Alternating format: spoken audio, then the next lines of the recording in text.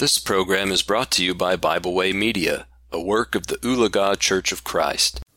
Hello, and welcome to the podcast, Spiritual Appetizers. Small devotional tidbits to stimulate the spiritual appetite. Matthew chapter 4 and verse 4 says, "Man shall not live by bread alone, but by every word that proceeds out of the mouth of God." The topic for discussion today in episode 40 is going to be from John chapter 3, verses 3 through 7. Being born again, reborn, is leaving behind the old sinful life. John chapter 3, verses 3 through 7 read, Jesus answered and said to him, "Most assuredly I say to you, unless one is born again, he cannot see the kingdom of God." Nicodemus said to him, "How can a man be born when he is old? Can he enter a second time into his mother's womb and be born?" Jesus answered, "Most assuredly I say to you, unless one is born of water and of the Spirit, he cannot enter the kingdom of God. That which is born of flesh is flesh, and that which is born of spirit is spirit. Do not marvel that I said to you, you must be born again." Notice what Jesus answers Nicodemus. Jesus answered and said to him, "Most assuredly I say to you, unless one is born again, he cannot see the kingdom of God." Jesus understood that one had to be born physically in order to be reborn, but Nicodemus was confused by this statement. In verse 4, he says, "How can a man be born when he is old?" He didn't understand how the process of being reborn was going to take place. Can he enter a second time into his mother's womb and be born? So confused, Jesus answers him, "Most assuredly I say to you, unless one is born of water and the Spirit, he cannot enter the kingdom of God." Jesus' answer to Nicodemus showed that being reborn was not entering a second time into your mother's womb to be physically born again, but it was leaving behind the old sinful life that you once lived. "Most assuredly I say to you, unless one is born of water and Spirit, he cannot enter the kingdom of God. That which is born of flesh is flesh, and that which is born of spirit is spirit. Do not marvel that I said to you, you must be born again." Being born again, reborn, is leaving behind this old sinful life.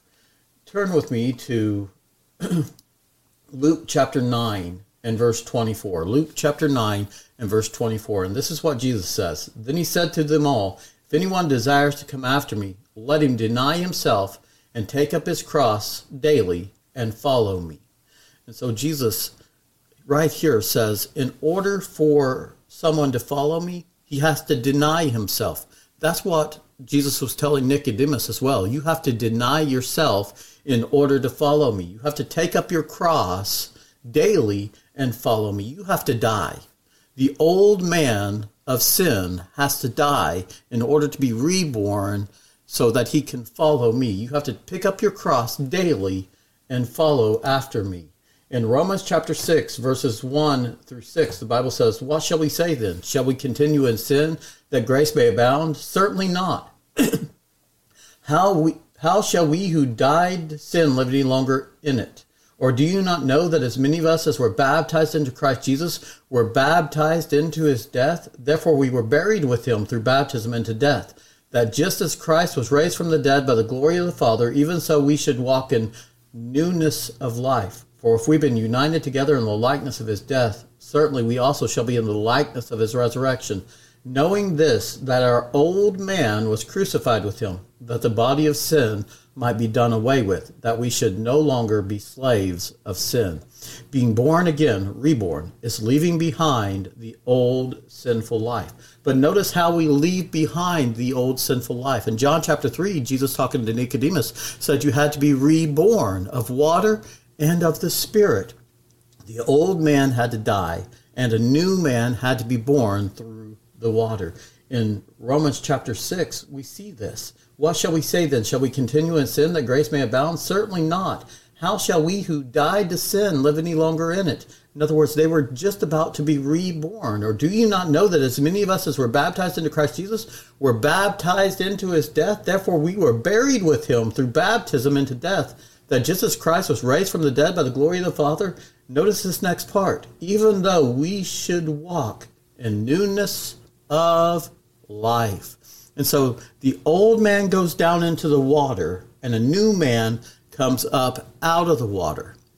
Paul would say this in Galatians chapter 2 and verse 20, I've been crucified with Christ, nevertheless I live, yea, not I, but Christ lives in me. In the life I now live in the flesh, I live by faith in the Son of God, who loved me and gave his life for me. I've been crucified with Christ. Remember Jesus' words in Luke chapter 9 and verse 24, he says, if anyone desires to come after me, let him deny himself, take up his cross daily, and follow after me. Let him deny himself, take up his cross daily, and follow after me. In other words, be crucified with him. And Paul understood this. He knew that he had to be crucified with Christ, so he said, I've been crucified with Christ. On the road to Damascus, when Jesus blinded Paul, he sent him to Ananias. And Paul was praying when Ananias came to him. In Acts chapter 22 and verse 16, Ananias asked Paul, or Saul of Tarsus at the time, a question. What tarriest thou? In other words, why are you just sitting there? Arise and be baptized and wash away thy sins, calling on the name of the Lord. Arise and be baptized and wash away thy sins. Notice that it was in baptism that his sins were washed away. And figuratively, that he would be reborn. According to Romans chapter 6, he would have a new life after he comes up out of that water. This is why baptism is necessary for salvation, is because it washes away our sins. Acts chapter 2 and verse 38. Repent, and let each one of you be baptized for the forgiveness of your sins, and ye shall receive the gift of the Holy Spirit. Ananias told Paul that it was washing away his sins. This is how we're born into newness of life. And it's why Jesus would tell Nicodemus that he had to be born again, so that his sins could be washed away by his blood, and he could be raised to walk in newness of life. Paul said, I've been crucified with Christ, nevertheless I live. Yea, not I, but Christ lives in me. In the life I now live in the flesh, I live by faith in the Son of God, who loved me and gave himself for me. Notice those words. I've been crucified with Christ, nevertheless I live. Yea, not I. In other words, Paul did not raise up out of that water. A new man raised up out of that water. Christ raised up to live through Paul. Did you not know that in verse 2 here of Romans chapter 6, or do you not know that as many of us as were baptized into Christ Jesus were baptized into his death? Verse 3, Verse 4, therefore we were buried with him through baptism into death, that just as Christ was raised from the dead by the glory of the Father, even so we should walk in newness of life. For if we have been united together in the likeness of his death, certainly we also shall be in the likeness of his resurrection. Knowing this, that our old man was crucified with him, that the body of sin might be done away with, that we should no longer be slaves of sin. Where were they crucified? Knowing this, verse 6, that our old man was crucified in the watery grave of baptism, where their sins were washed away. They died that day, and Christ raised to walk through them.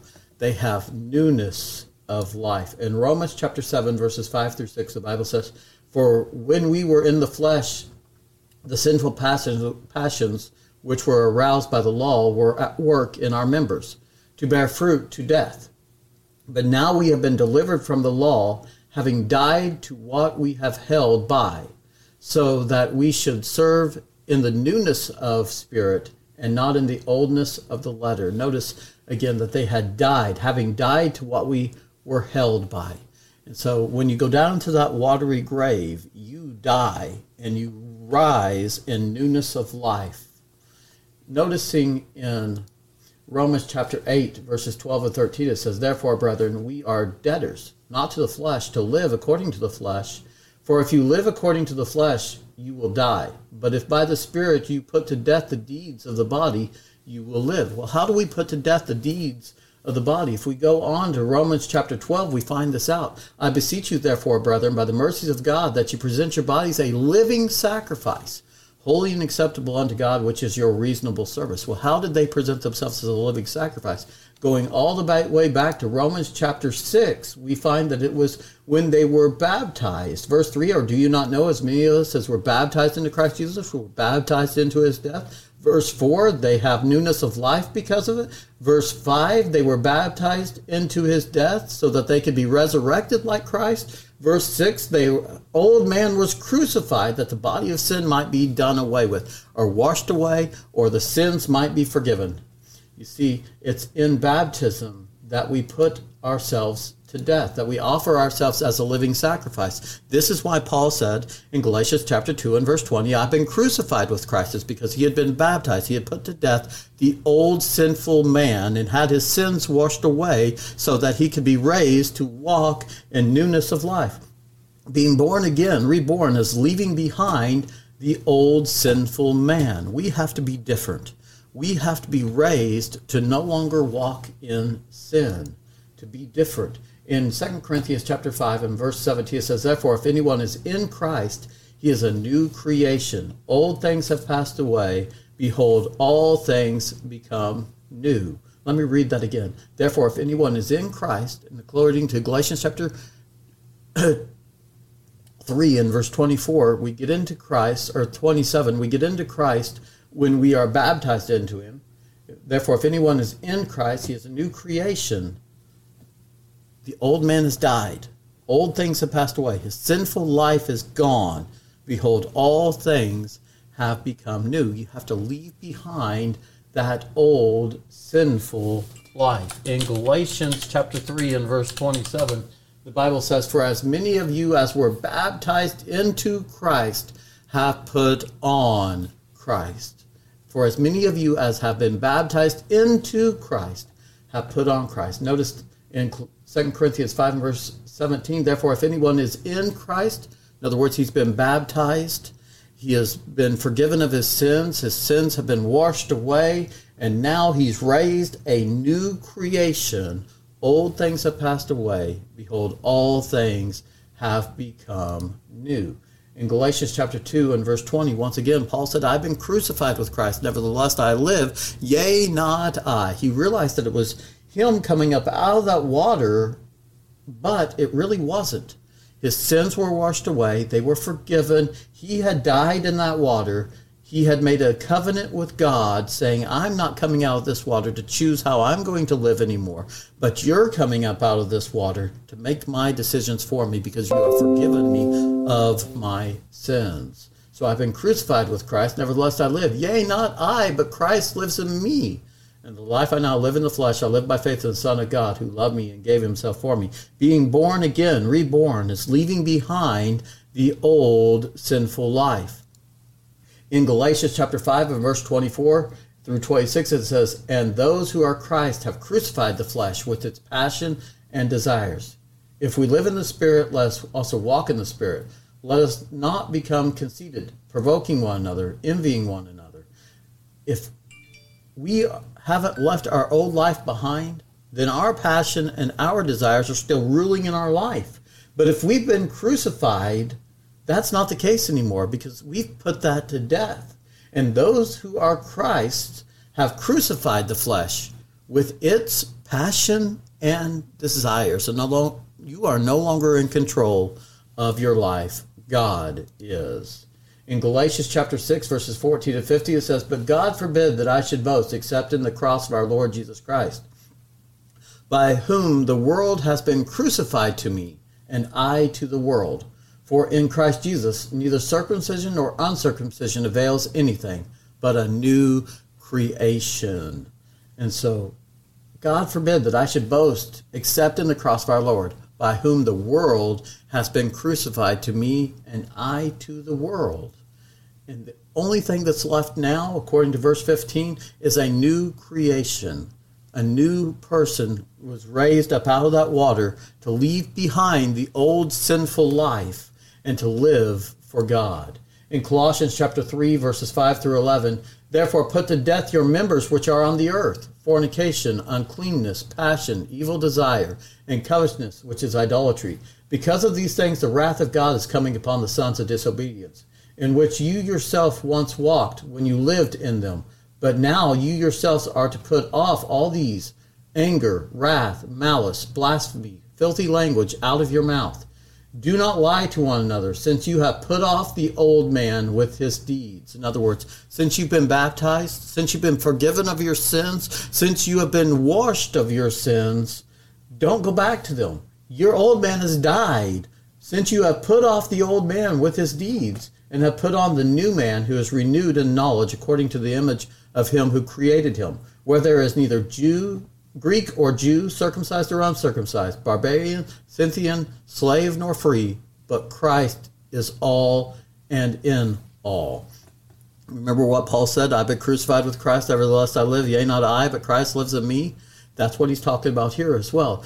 All that's left is Christ after you've been brought up out of that watery grave, and that's who's supposed to be living your life now and making your decisions.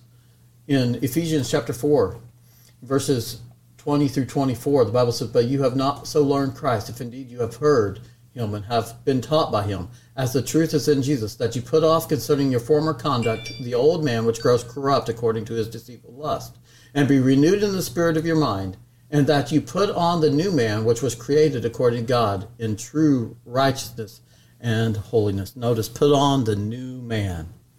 So as we go about our lives today, let us take this little bit of food and apply it to our lives, digest it into our lives, and mold our lives around the Word of God. This has been Spiritual Appetizers, small devotional tidbits to stimulate the spiritual appetite. Thank you.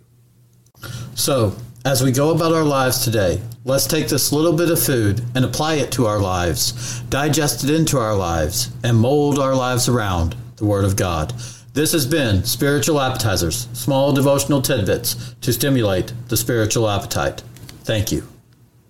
We hope you enjoyed this program. We encourage you to subscribe to our podcast on Pandora, Spotify, or Podbean. Thanks for listening.